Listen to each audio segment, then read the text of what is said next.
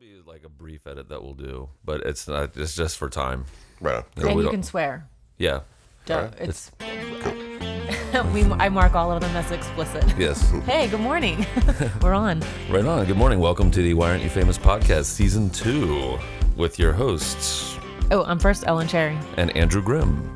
And here we're hanging out, We're sitting in the living room sitting in the living room early in the morning for some of us with Pi. with pie. It's Pi's living room. That's right. It's her living room. She is maybe a lab mix, but she also allows Lou Poster to live in her house. She does. and we are in Columbus, Ohio right now with Lou Poster of Driftmouth. Good morning, everybody. Ooh, How you doing? You see, you said your voice wasn't going to be that great this morning, but man, it's amazing. No, it's Well, really this nice. is this is the early morning gravel, whatever, Right on. whatever I wake up with. Well, we were just off air. We were just talking about quitting smoking and stuff like that, and you were talking about how you were going to write your own cessation book. Yeah, I just quit 9 days ago, I guess, and Congratulations. thank you. That's awesome. Definitely needed to do it, as you can hear.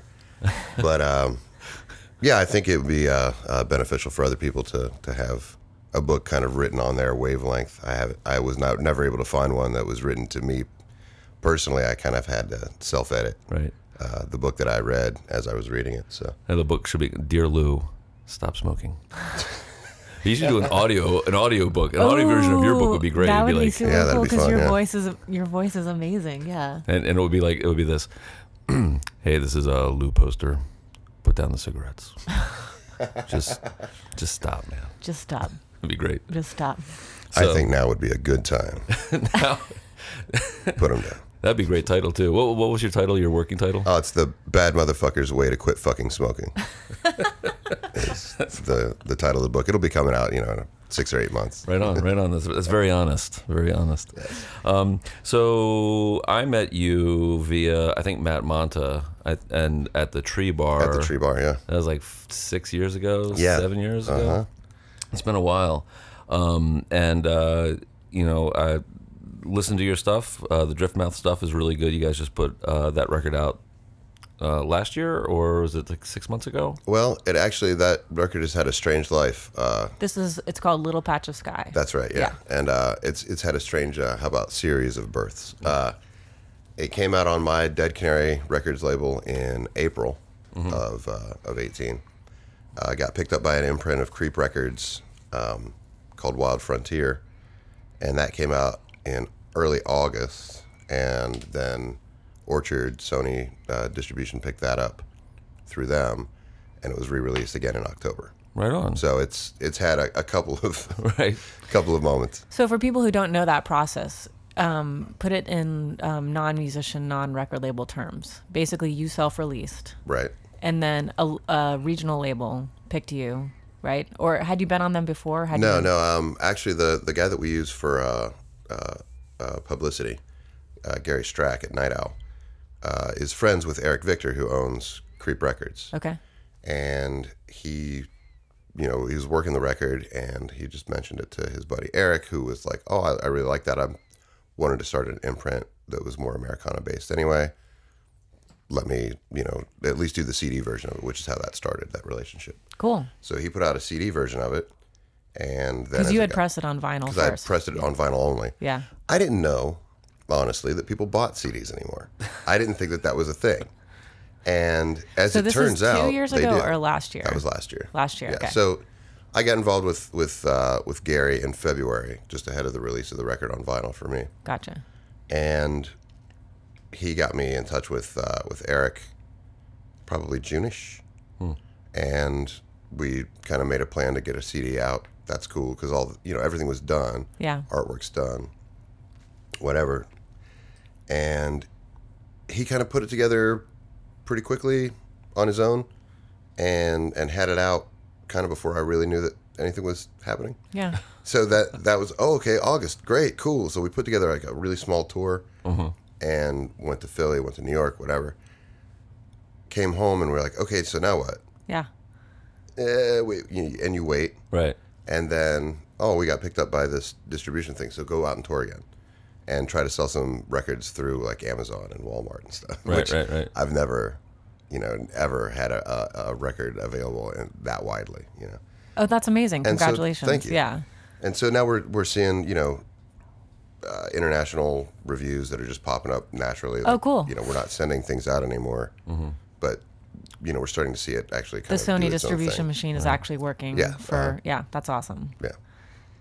So that came out in October of 2018, which means that now, like, are they going to? Because I think a lot of people don't understand what that means, distribution. I think like the gatekeepers have changed so much, even in the time that we have all been working the last 20 years. Right. It used to be like that was the holy grail, is that you get onto a record label and get distribution, or the record label takes care of everything. And then you've made it and it's all good and gold. And, Yeah. It's totally different It's now. completely different. You self-released, which means that you paid for the record, you paid for the recording, you did all of the writing and producing. Or I don't know, did you have a producer for A Little Patch of Sky? No, we worked with, Joe Veers, who is our engineer, and he works, if you ever get a chance to work with him, he's an ace, and he's also a very good producer. So he will kind of take on that role if you want. So we work together producing that record. And that's not the way that the model really was built before. It usually was that the record label dictated who your producer was going to be if they picked you up and signed you as an artist. Right. So there's a benefit to having creative control at the beginning. I mean, you have kind of this ideal road right now. You made the record that you wanted to make. And yes, it cost you the money, and you had to foot the bill for it and produce it yourself, and then throw it up against the wall like all of us are doing, Right. and see what's stuck. But then through the series of events and your work with your PR person, like you found that way into Sony. So now you have access to this bigger machine that can at least direct you to these larger markets in a way that you couldn't before. Yeah. The downside of that is that it's not Sony's money and it's not Sony's investment. So any work that gets done, I have the access that I didn't have before, which is great. But I still have to do all the work. Yeah. Right. No. Which, It's totally okay, fine with me. but I think that there's this illusion that even now that is still like you can sit back and relax. It's like, no, I don't think that for artists anymore, and not that any real artist is ever going to sit back and relax. That's what drives Bougie us. Hoodie. Don't even talk about that. I don't even want to bring that up. We don't need to give that more press. We read an article this morning about I think he's a rapper who had 823 digital downloads and has a #1 song because of 83 million streams, but only 820, no physical copies sold. It's the first time in history. So like the thing we were talking about the show last night about pay what you want, and CDs aren't like, people don't even have CD players anymore. Like you just said, Right. are people even making CDs? It's a different market. So this is a success story in a reality version of it, because you are aware that this is a stepping stone and a valuable tool to continue to propel your band forward. Right. This is, let's see what A Little Patch of Sky does for the next year and a half on these wider markets, and then prepare for the next follow-up project to push it further. And right now I've almost finished writing the next record, and we'll start to record here within the next few months. Awesome. Looking for a release date in early 2020. Cool. Like probably spring of 2020. Good. So then you have a whole year of time to see what the benefit of being on Sony is going to be. And we did a thing with Joe Swank, who works with Bloodshot Records. He pushed to the radio for us and got us spins like all over the country and internationally as well, and got us on some good internet radio. Right. So we've seen some benefit from that, but again, I'm footing the bill. I'm Sure. pushing all that stuff forward. Yeah, because you are paying for this. Like, that's the Right. thing. Sony is not paying for that radio Right. promotion. I did all that stuff before Yeah. Sony was involved, and as a distribution arm, basically what they are is a warehouse that our record label ships records to, and then if somebody orders one at Walmart, they can supply that. Yeah. Right. The real benefit was that it showed up at Amazon, and that's such a huge marketplace. Right. Just for it to show up there, and I can send that link to people. Yeah. That's an easy way to sell. Well, and you're records. going to be found by their audience too, because frankly, they've figured it out. They're pretty much world domination. Yeah. They do have a pretty good model over there. I mean, Yeah. That's awesome. That's awesome. Congratulations. Thank you. So here's a question. You're from West Virginia, Yes. and you started playing music because there was nothing else to do. Well, What's your origin story? Yes. In the comic book story of Louis Right, Poster, what's your okay. origin story? My dad was a third-generation coal miner. He worked for Consolidation Coal. My great-grandfather came over from Italy and immediately settled in this little area that at the time was a boom town. Fairmont, West Virginia, where I'm from, at one time had more millionaires per capita than any other city in the United States because of the coal boom. So the coal barons who made all of the money and paid their workers in scrip. Yep. Right. Which were they able to also benefited profit from. wildly by not paying for labor and then charging more for goods and rent. The whole town that I'm from is basically a mining camp surrounding a gigantic 15-bedroom mansion Wow. that was owned by the Wow. coal baron. So I grew up there, and I grew up in the shadow of that house and seeing it every day and living in the camp, Yeah. And Dad worked 6 days one week and 7 days the next. And I just thought that's what people did. I thought that's what a working life was like.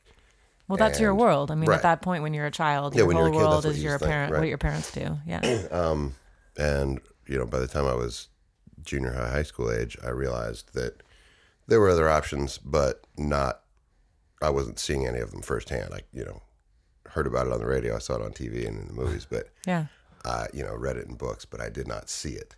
And I think for a lot of people who are listening to this on Apple Podcasts may be, hopefully not surprised to learn that this was the 80s and 90s before the internet. So, Right. Yeah. And then the idea of the internet making it to West Virginia at that point to inform you of things, like people be like, well, how come you didn't figure out earlier? Well, you are getting your information from a newspaper Right. or television. Or somebody who else has been beyond, The parameters Exactly. of your Right. where you world. live. Yeah. I actually have a fairly interesting story about that, if you don't mind. Taking a little Please. version. When I was in the 5th grade, so what year is that, Ellen? That would have been probably, how old are you in 5th grade? Like 10? So 1984, 1985, 1986 86, probably. yeah. Yeah. My dad was very concerned about me getting out, I think. And he bought us a Commodore 64 Oh, cool. and a 300 baud modem. Whoa. And I had one other friend in Fairmont. His name was Darren Morrow. And Darren and I we called it modeming each other because we didn't have a word for it. We would call, and then when we turn on the modem, it would make the fax sounds or whatever, and you hang Block up. the telephone line. And then, completely block the telephone line. Mom would get mad because she was missing phone calls. And it's a busy signal. There's not even a call waiting or anything. No, And- I remember that. And we would type back and forth to each other. We called it modeming because but that was basically, I guess, chatting, Yeah. email. Yeah. And we had these things called bulletin boards that we would create. And, you could get on and like the 6 people with dial-up access could actually look at these things that we were making. And they were A chat room. websites and chat rooms. And stuff. Yeah.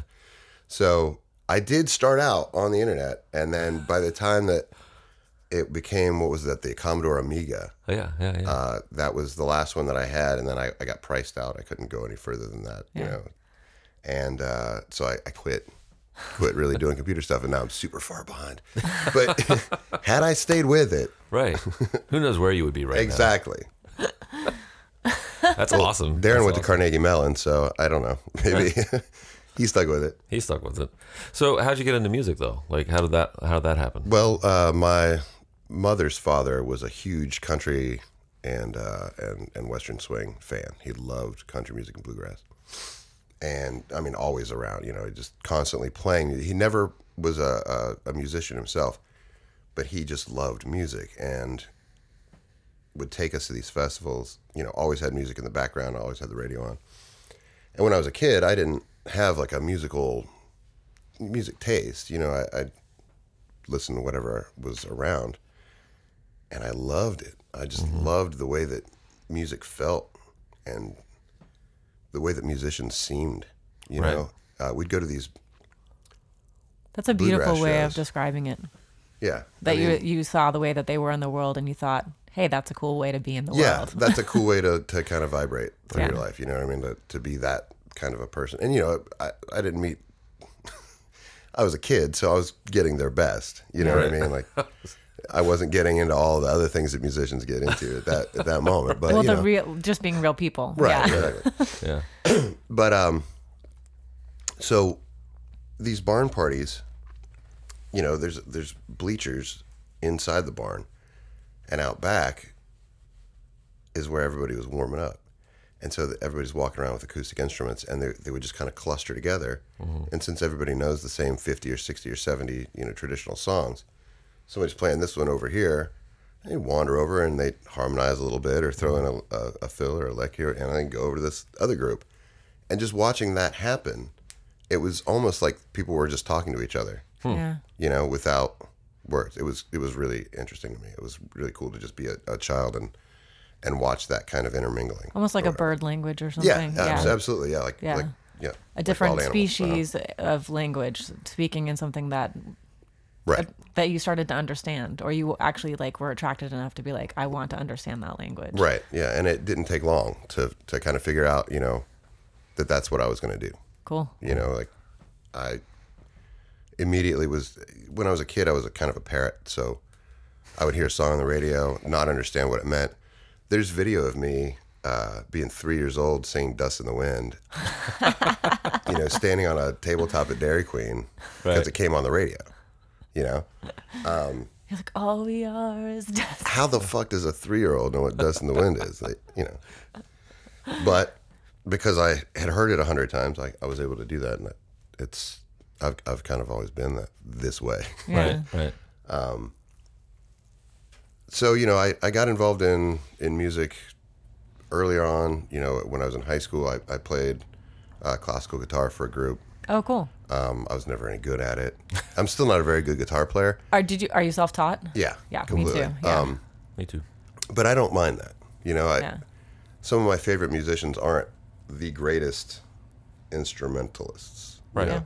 For me, excuse me, it's more about the story, the melody, the song, the way that it's presented that way. Right. I've never given a shit about technicality. Right, You know, right. Steve Vai is not my hero. Yeah. You know, Yngwie is not the guy that I look up to. Right. Townes Van Sant, I look up to. You know? Sure. So Well, you're feeling it. right, The idea of feeling I it, think that yeah. that's the difference Yeah. is having something important versus something that is, you know, just esoteric and meant for people to nerd out to. You know. Well, Yeah. I think a lot of times, like those guys, the way Steve Vai plays, or Yngwie Malmsteen, or any of those, like, you know, whatever, those guys are meant to be some sort of ornament. It's something extra to the song, but it's a show off type of moment. Whereas, you know, that would get in the way of Right. of the lyrics or the story. And you want your guitar playing to be, you know, simple. I mean, there's something cool about having some flashy stuff, but I mean, the most, he's not underrated at all, but the best example I can think of is David Rawlings, who he plays little scales up and down, but the way he places them with what Gillian Welch is doing, because she plays real kind of simple rhythm chord types of things, and he just matches up, so you can barely hear him there. But then when it's time for him to step out, then there's that part. But it's like, you know, all that other stuff, the hair metal, spandex. Well, what he's doing, it's like such a neutered word to describe what he's doing, but it's complimentary. Yeah. You know, like you're complimenting like the purpose of the song or the purpose of why we're hearing the melody. Right. And rather Yeah. than like, and I'm similar to you guys. Like I can be impressed by somebody who has great technical skill, but my level of being impressed lasts maybe 30 seconds to a minute. And I'm just Yeah. like, wow, I just observed a human being doing what sounded like something a machine would do, which is incredible. But I actually don't want to be in the presence of an animatronic machine playing something. And it's not that it's not Right. impressive or that it takes skill. It's just that like, it's, to me, this is going to sound, I'm not trying to disparage anybody who's dedicated their life to the skill of an instrument because it is impressive. Sure. But there's a sense to me that the singularity of delivering a message, of bringing the interior part of you out, Right. is more individualistic in a way, even though you're trying to build community. And people who have great technical skill generally tend to fit into ensembles, and they'll be in orchestras, and they are an essential part of a sound that is directing a bigger volume Right. or a bigger melody message. And I don't know. So Right. like I'm impressed by it, but I'm not seduced by it. Right. And it's not sensuous to me in the same way that hearing, it doesn't have to be a beautiful voice. One of my favorite voices is Tom Waits, and like, or Leonard Cohen. I love listening to those recordings of those men sing, and it's just like their voices aren't pretty, but they are interesting and intriguing and sensuous to me. So Well, and they also fit that's part of the storytelling. Like, Yeah. I believe their voice. If I see somebody who's, shredding, it's like, okay, I get it. You can play really fast. You learned your scales, and that's awesome. And I know you're playing in a way that's like, look what I can do. But it's like, well, just because you can do it doesn't mean you should do it. Right. And You it's know? also, I think that style is more of a way to hide than a way to express. Like, that's just doing skateboard tricks, not writing a poem. You know what I mean? Right? Yeah, absolutely. And doesn't it seem sort of like it's trying to exclude too? Because I feel like the great thing about the guitar is I tell anyone, I'm just like, if you learn a couple of chords and you can support your voice, then you can play guitar. Just Right. play. Just play and just play, play and play a lot. And like anybody who's starting, I'm just like, the first month you should just be like hearing what the instrument does and like figuring out where a few chords are in your fingers and getting your calluses together. But like, don't feel like you have to be like perfectly playing every scale, right when Right. you start. Like it's not going to benefit the purpose of expression. No. Anyway, what were we going to say? I'm sorry. I feel like I cut you off. I guess it's sort of playing that hyper technical stuff. It's something that I think that people feel like they can be graded on. Yeah. You know what I mean? That there's because art in general and music especially is so nebulous as far as like what people will like. And Yeah. Sure. It's hard to say I'm really good at unless you do it that way. Yeah. And then like Because there's no comparison. What are they comparing you I can't to? get into that, like, what was that movie? There was the movie where Steve Vai actually played the Crossroads. guitar for Crossroads. Right? Yeah, I just watched that guitar duel the other night. It was on, somebody posted on Facebook, and I was like, I gotta Right. watch this again. Yeah. Which is, See, and to me, like, there's that battle can't happen. Like, there's just no way for that to happen. But I do understand that some people just like to be judged better. Yeah. Yeah. Like, oh, I'm the best Yeah. guitar player or whatever, and that just does nothing It's for not me. it's not for And, me either. Yeah. Sometimes for me the best guitar melody or line or solo is a couple of notes. And, Yeah. that's totally fine. Yeah, less is more. Yeah. So, well, all right. So we're getting close where we got to talk about the song. But really quick, I wanted to ask you about Grafton and how that came together, what you guys were doing, and you guys just had a reunion show. Right. So back in, I moved to Columbus, Ohio in 1995 because I thought that there was like there was a really good music scene here. It was either Pittsburgh or Columbus, and I chose Columbus, based on like the New Bomb Turks and Gaunt, and Thomas Jefferson Slave Apartments, like really awesome bands. And I started a band immediately called I Have Mass, and we were on a small label called Lizard Family Music. It was basically the same model that I have now. There was a label that would allow us to use their contacts to put out basically self-release, but they had already made some inroads and had a couple of bands with some name recognition. Right. So I Have Mass was playing, and it was on a label with a band called Preston Furman. And Jason Kiernan was the drummer for Preston Furman. And I Have Mass and Preston Furman sort of petered out right around the same time. And we started playing as a two-piece, and we called it Grafton after this town that I grew up near in West Virginia. So Jason and I start doing this two-piece thing. He gets involved with another band called the Bygones, and they were on a label called Derailer Records. And that ties into this reunion show because the guy who ran Derailer Records was named Brad Liebling. We get involved with Brad and picked up a bass player. Bygones record came out on Derailer, and then the Grafton record came out on Derailer. Jason played drums on both of them. And shortly after the Grafton record came out, Brad approached me and said, hey, I don't want to run a record label anymore. Do you want it? And I was like, dude, I can't afford to buy your record label off of you. I don't have any money. Right. Playing Grafton. Come on, man. And You know what the receipts are. yeah, exactly.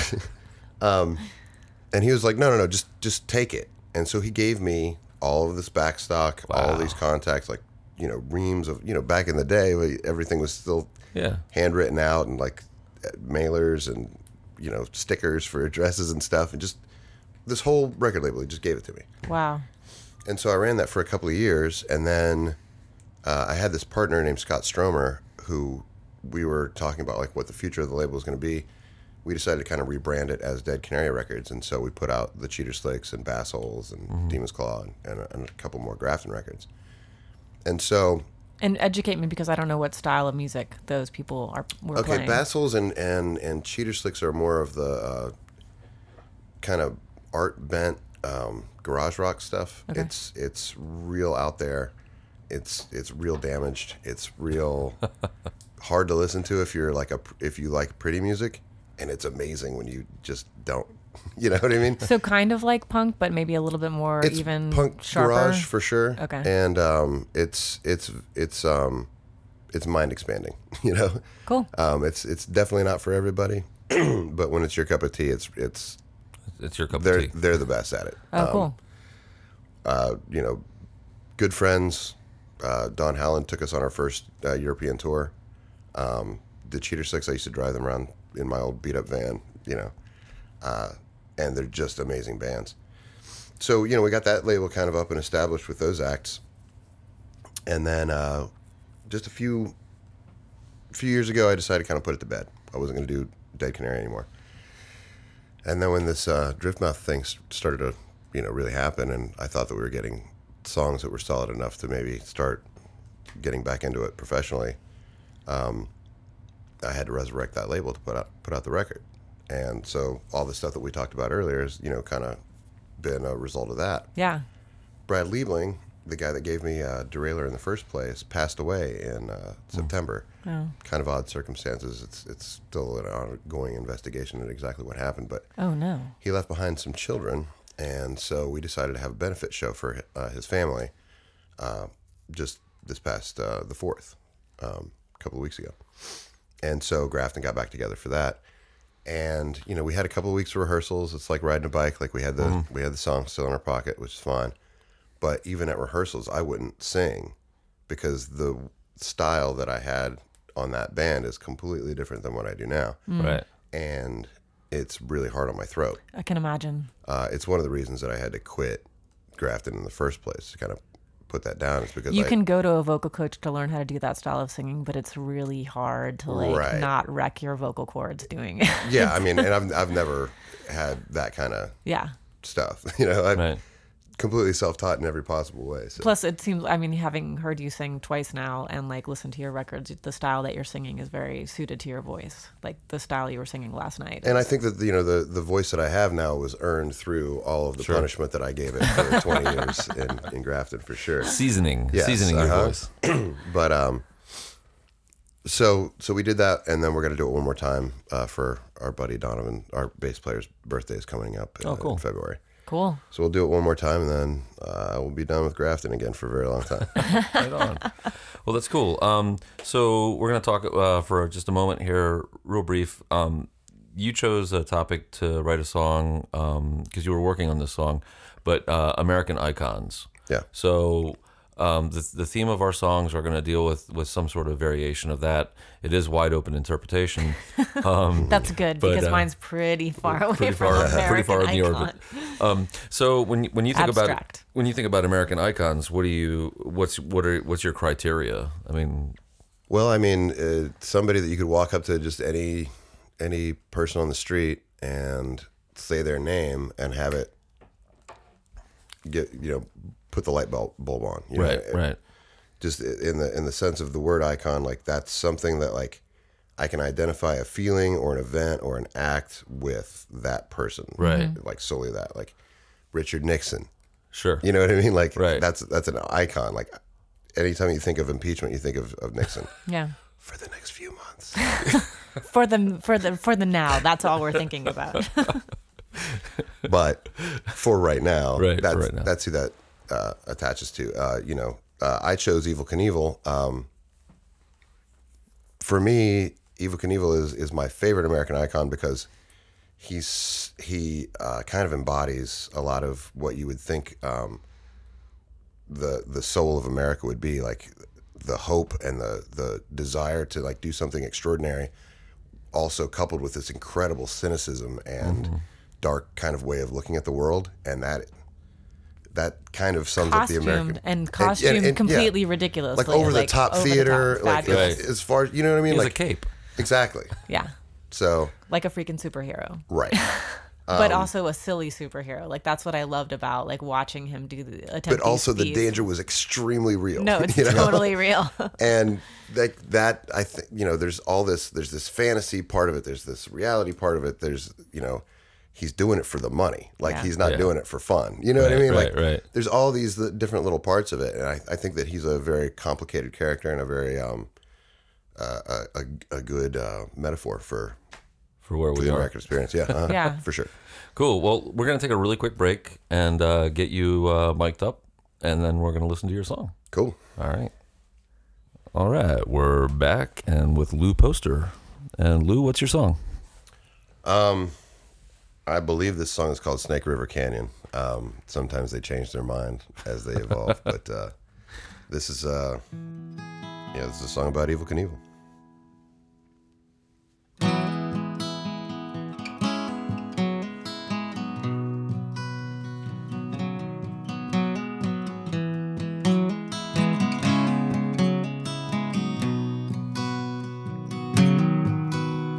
The asphalt's still humming in the dark, and starlight casts a shadow on your mark. Ain't no engine like fear, ain't no fuel like your pride. You sold the ticket, take the ride, and dare the devil every night on machines that were never meant to fly.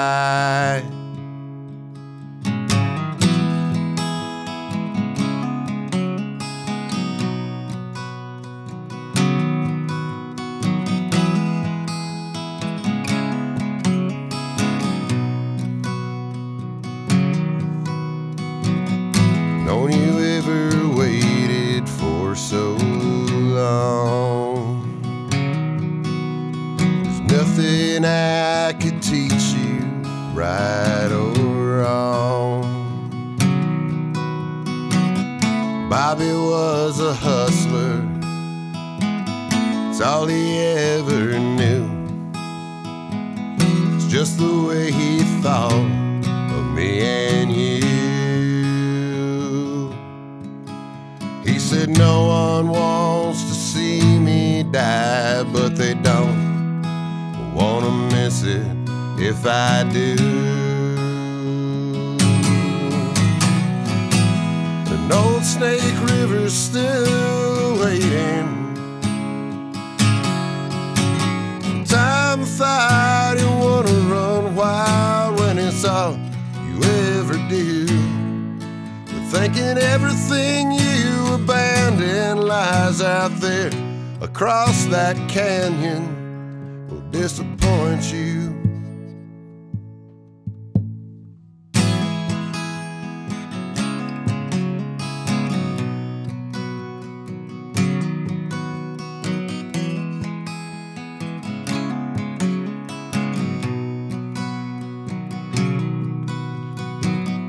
Don't you how you lasted for so long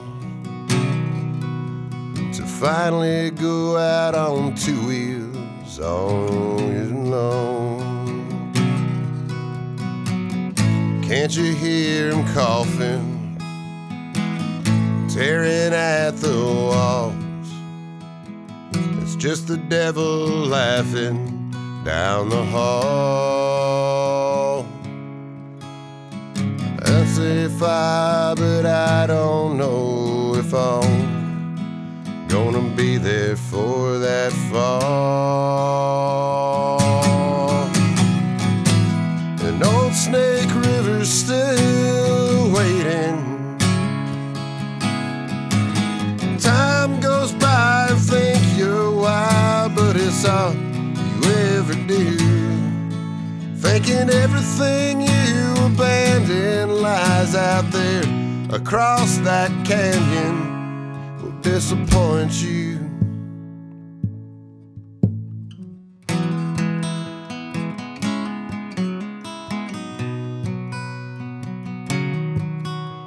The asphalt's still a humming in the dark. Oh, I got a question. All right.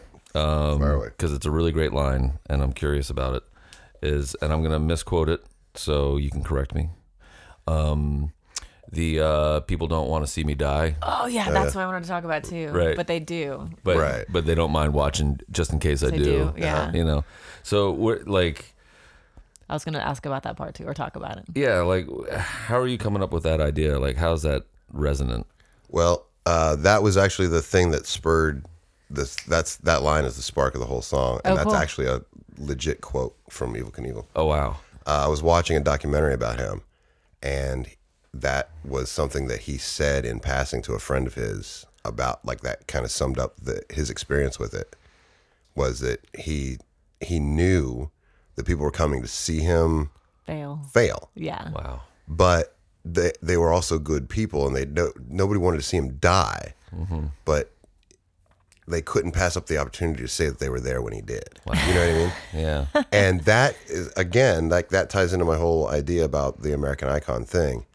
Is that's one of the things that's wrong with America, is that we are like that. We have this like death wish thing, but we're very complicated people, you know. And Well, there's a definite part of the story that is just like, what is that cliche that everyone loves, a forgiveness story or a redemption story or a recovery story or this or that, you know, where like the comeback. right, But the thing that has to precipitate the comeback is the huge downfall fall, right. and the Schadenfreude of that. And like, there's a lot of, I mean, the internet has definitely exacerbated people's fascination with like building somebody up just to tear them down, Right. just so that they can have the whole story of building themselves up again. It's Right. very, like, that cycle is very much an American thing. It seems like, I mean, I've only lived in this culture, like lived here. You know, I've been to other cultures, but I haven't lived in them. And Right. our culture definitely seems to celebrate that concept. Yeah, that was like one of the lines that I thought was incredible. yeah, a really good line. And just the idea, like, yeah, you set the scene so well. And also the idea that, this is how I interpreted it, that the things that a person may be looking for are not on the other side of that canyon, Right. but on this side of the canyon, and that there's no reason to put yourself in that mortal danger to really find fulfillment. I mean, maybe I'm digging a little bit or like reading into it a little bit on my own perception of it. It's such a search for it, or a drive to get to it, that you are going to use machines that weren't made to fly. Yeah. Right. You know, like, there's no reason a motorcycle should be going that high up in the air. Right. You know, without wings at least, or jet propulsion, or hover bikes, or whatever. So, and really quick, tell us about, because some people hearing this might not know, like, what's the whole deal with Snake River? So Evel Knievel, you know, at one point he was super famous, and he'd already done all these motorcycle jumps, and he decided he was going to jump Snake River Canyon, and it's out in the middle of the desert, and it's like a mile wide, and they set up a rocket ship for him to sit in, and they're going to shoot him across this giant canyon, right? And you know, as Like you do. as the event starts to get closer and closer, like, he starts to get more and more nervous about. I mean, this is very, very real. He's going to die, you know, and he starts to realize it. And you know, the whole thing about Evel Knievel, there's this huge debate as to whether he was always just a carny or whatever. Right. And I think that he was, to the degree that he was then willing to bet his life on doing, you know, on that gamble, you know, like, Right. he was a carny who could sell the event. But then he was actually strapped to that motorcycle or to that rocket. Now, when he did He's the not Snake just River, the barker, he's the performer. Exactly. Like the person. Right. yeah, So he's not sending somebody else up to do this. Yeah. Like, he's the monkey in the spacesuit. You know what I mean? Like, he's the guy. He's on the high wire. So he gets in this rocket, and they shoot it. And there's some debate as to whether or not he pulled the emergency thing early or what. But it goes up, the parachute deploys instantly. It gets like halfway over the canyon, and he kind of goes down on this parachute into the bottom of the canyon. He gets hurt pretty bad, as Evel Knievel used to do all the time, Yeah. but did not die. And he always said he was going to go back and jump it. He was going to successfully jump the Snake River Canyon, but he never did. And so the idea in my mind is that there's this, like the things that drove him to want to do that. Before he was a stuntman, he was a petty criminal. He was a burglar. And he was an insurance salesman, which is also a petty criminal. And, you know, con man. Just with the corporate structure. Right, exactly. But, you know, he's always been this kind of a person. And what drove him to that was, you know, possibly some psychological problems or whatever. And, you know, him giving up everything else to pursue this career and do this thing and become famous, you know, he's continually driven to finding those things that he's let go of, and they're not out there across the Snake River Canyon, and he doesn't know that. And then, you know, the song talks about him like daring the devil and all that stuff. And then at the end, he actually died of a lung disease, and he was in a wheelchair. He was wheelchair bound because he'd broken all of his bones so many times. And so there's this, like, you know, virile American icon stuntman reduced to living in a wheelchair and coughing himself to death. You know, he died of that lung disease. And that was the devil's way of getting back at him for making the devil look like a fool for so many years. Right. You know, like that kind of a conceit, you know, comes into the song. And, you know, it's folklore storytelling. Sure. Yeah. And that kind of stuff. But that's the shit that drives me and keeps me awake at night. So Well, it's interesting because there were two things that came to my mind when you were talking. One is that what drove people to leave an island in a canoe looking at a flat horizon thinking, I'm just going to sail off in that direction and see. And there's a spirit of people that did that, Right. and the explorer spirit. And there's people who do it internally. They explore their minds that way, or their spirits. There's people who do it physically, challenge themselves with actual physics. And when at the end of when you were telling that story, I was starting to think about people that push their bodies to a limit and then privately suffer for that limit pushing, like Prince. Like, to see Purple Rain, and if you go back and watch that film, he's jumping off of 6 foot tall speakers into splits. He's not landing and then doing the splits. He's landing in the splits on the stage. And later, it's no surprise that he ends up having to take pain management medication for Right. insane pain in his hips and his whole body, because he had used his body so hard, you know, and to entertain and to push himself like a daredevil jumping off absolutely, a speaker. And I think about that, the physical cost of what people do to drive our emotions, you know, and to pull us in as explorers. You know, Evel Knievel is like one of those explorer spirits who's just like, well, okay, I'm going to push myself to do right. Yeah, exploring limits. like an interior drive that other observers may not have, you know. Time to wrap up. Time to move on to the Time next to move song. on. Okay. Speaking of limits. I'm trying to delay, obviously. Speaking of exploring limits. Okay. All right. So we're going to be back here with Ellen Cherry's song about American icons.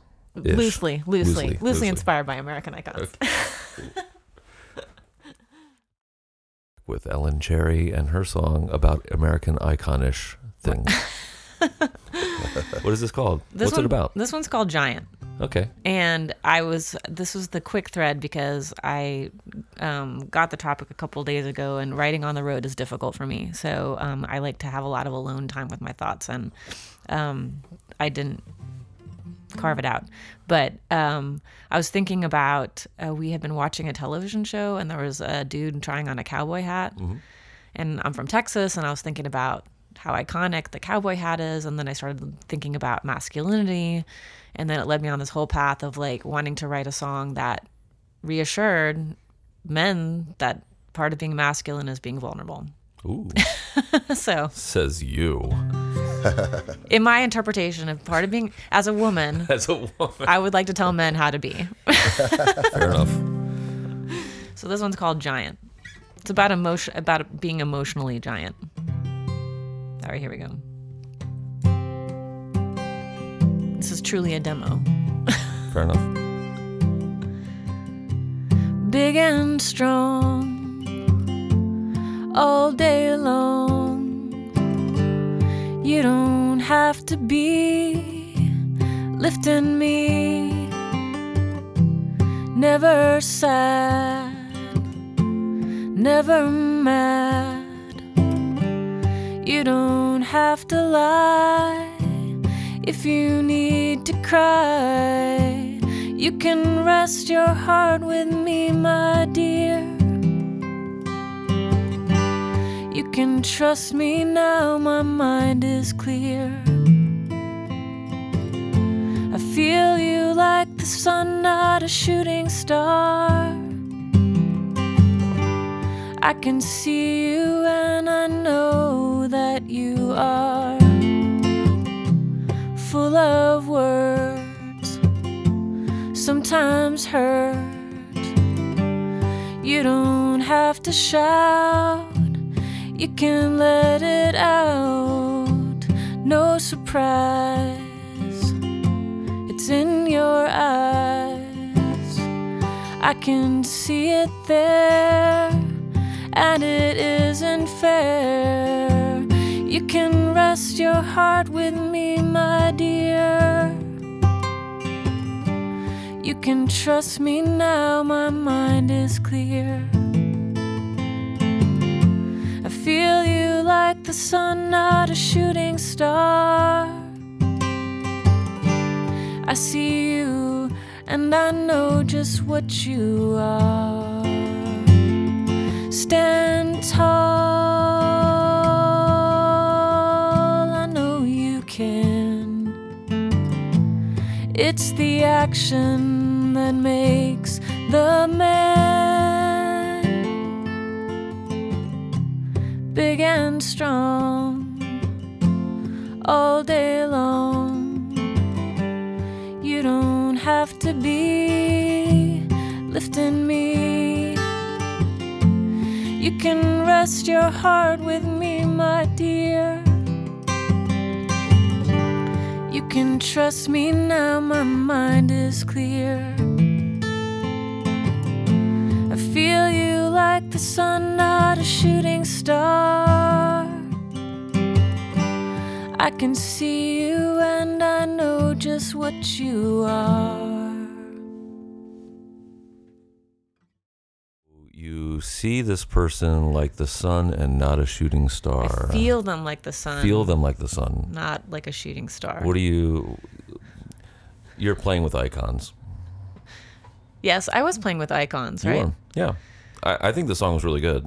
Well, I knew that Lou was writing about Evel Knievel, so I wanted to fit like the idea of like an action in there, like you're a man of action. Mm-hmm. And then you and I have, Andrew and I have discussed over the years like what it means to be a person, basically, and how to be like to be emotionally tall, to be an emotional giant in Right. a friendship, and what that actually means. And so I was thinking about that in terms of what we are, what the cowboy hat represented. Sure. No, and Which is like the distanced, closed off, masculine man who is isolated and enduring, basically, and how shitty that is for Right. for men Right. to have to like endure. So what I got from that, what you just said, is that the person singing the song, the first person perspective on that, when you say you can trust me now, my mind is clear, is that you've kind of given up on those illusions of what it is, Yeah. what it means to be a man, masculine man or whatever, and you know what the other thing is. Yeah. And that's that was really, I really enjoyed like seeing somebody like give up on the icon idea. You know what I Yeah. mean? yeah. Oh wait, So- we have somebody at the front door. What do you do? Okay, I'm going to pause. We'll be right back.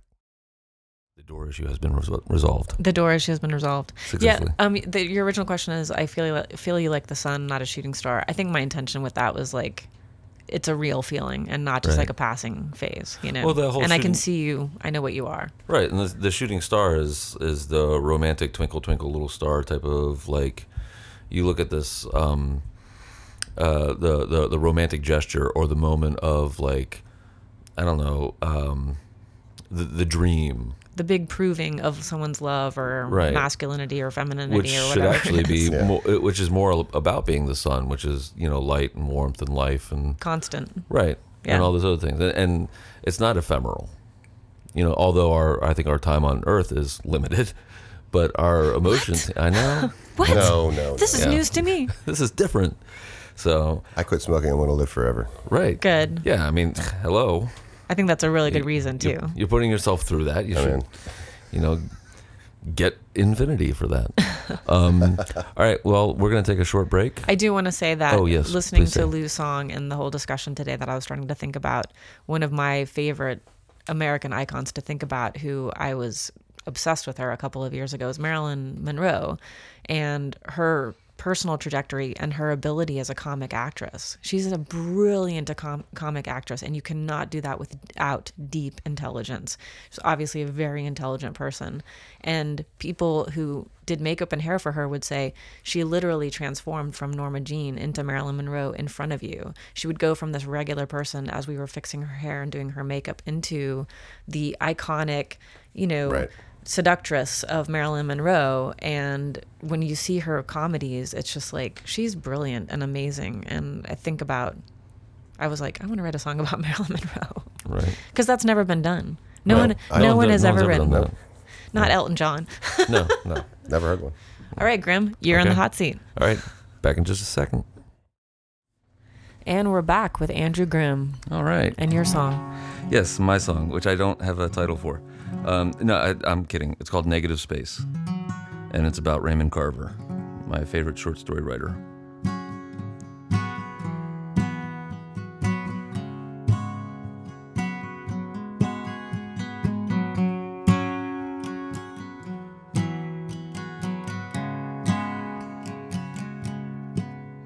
Put your mind to a story, put your fingers to the keys, put dents in the paper, fill it up with ink, make a new world, make it just like ours, make a bunch of people letting love turn sour. There's a couple breaking up, a man who can't sleep, and all of these stories that could be about me.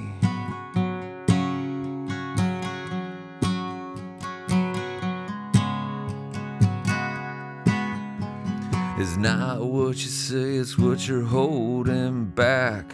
Figure out the messages, you fill in the blank. A church on the screen, one man's need for grace, a search for truth in a blind man's face. Negative space, negative space. Truth is always there in the negative space.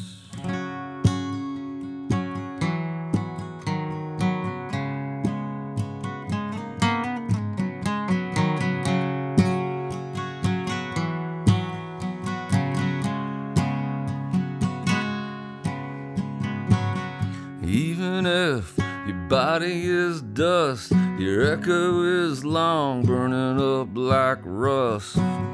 From your heart to the page, to the book, to my eyes, just enough words to realize that the negative space, truth is always there in the negative space. Negative space, negative space. Truth is always there in the negative space.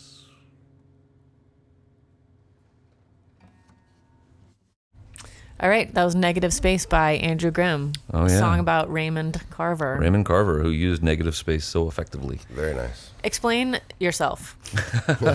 Quit yourself. Just kidding. I had a DJ say that to me one Yes. time when I was talking about Being gluten-free. being gluten-free. Yeah. Explain yourself. Explain yourself. And I was like, well, it's not that Well, aggressive. yeah. Right. Anyway, Yeah, so I started thinking about icons and things that I wanted to write about. And to me, Raymond Carver is the iconic short story writer of the contemporary age, even though he died in '88. And I really always enjoyed his minimalism. Of course, a lot of that was his editor had a big deal, had a lot to do with that. And Carver quit drinking in 1978. who is his editor? You know what? I can't remember his name. We should look that up. That's an Yeah, it's like important person. Edward something, Ed White, Ed Hill White, something like that. Yeah. But there was a lot of like hemming and hawing about Carver like developing his own style. And in '78, he broke away from that editor and started, he was like, screw it, I'm just going to do this myself. And he quit drinking at the same time. And that's when Cathedral came out, which is my all-time favorite Raymond Carver story. And I've taught it many times. And it just, he was drawing on his own experiences. Kind of like we were talking earlier about your friend who's like, he's sober, but he still writes about like being like, messed up and stuff, like, and his characters inhabit that because that never goes away. Oh yeah, and there's so much to tell from those experiences. You don't want to completely have those years totally wasted. Right, right. You want to be able to still draw from that well. Yeah. Well, and even though you're not doing it anymore. And I was really thinking about recently, just this past tour, I was thinking about how I was in a hot tub. Good for you. I was in a hot tub enjoying myself. Not enjoying myself like enjoying myself, but enjoying myself. And where's this going? I don't know. But I was listening. Not pleasuring yourself. Right, correct. Okay. Yes. Thank you. And as I was sitting there thinking about it, I was thinking about the past. And it's like, some people are like, I'm trying to put the past behind me. But no matter what you do, the past is always with you. You're constantly carrying it with you, no matter what you do. Every decision you make is based on a past experience that you've had. And just the question is whether or not you're able to judge how your past affects your present and then how you influence what you want to do in the future. Because, this idea, I got this line working in my head that I'm going to write in a song where it's like, it's not so much that we're repeating the past as much as we're reliving it. And that's the problem. Mm-hmm. And so if you understand what your past is, you don't have to relive the horrible moments. Anyhow, well, hey, now that I'm thinking about it, we're going to wrap things up. Lou Poster, you need to tell us where we can find your stuff. Yeah. If I'm going online and I'm searching for, I heard some stuff, I'm like, what is this Driftmouth bunch of people? Where do I find their stuff? Well, you can go to driftmouth.com. That's got the full record streams there. And all the lyrics and all that important stuff is on that website. Spotify, I think Deezer. Napster, Deezer. All those streaming services have it. And then you can buy it at Amazon or Walmart or. Where's your the local best record place, shop. most financially beneficial for you, place for people to buy the record? If you go to the Bandcamp, I would mail it directly to you. So driftmouth.bandcamp.com. Okay. That way I can just package it with my own two hands and send it right to you. That's kind of special You for can send an people old too. cigarette butt with it. Right, and I'll just keep. Getting rid of those old cigarette butts. I've got two ashtrays that are still full out there on the porch. So, and I didn't know until yesterday what a drift mouth was. Right, the entrance to a coal mine that runs along the seam. So it's like if you enter from the side of the mountain, you'd be entering through a drift mouth. I wasn't allowed to play near the drift mouth that was down the hill from the house that I grew up in, because that was the old mine entrance that my grandfather or great grandfather had worked. I wasn't allowed to go near it, so of course I was down there every day. Fascinated by it. Right. Of course. You're like, it's prohibited. Yeah. I definitely want to know what's going on. And the drift mouth from the outside looks like a cave entrance, but from the inside, looking out during the day, it looks like a little patch of sky. Oh, cool. Interesting. There it Thank is. you. Right on.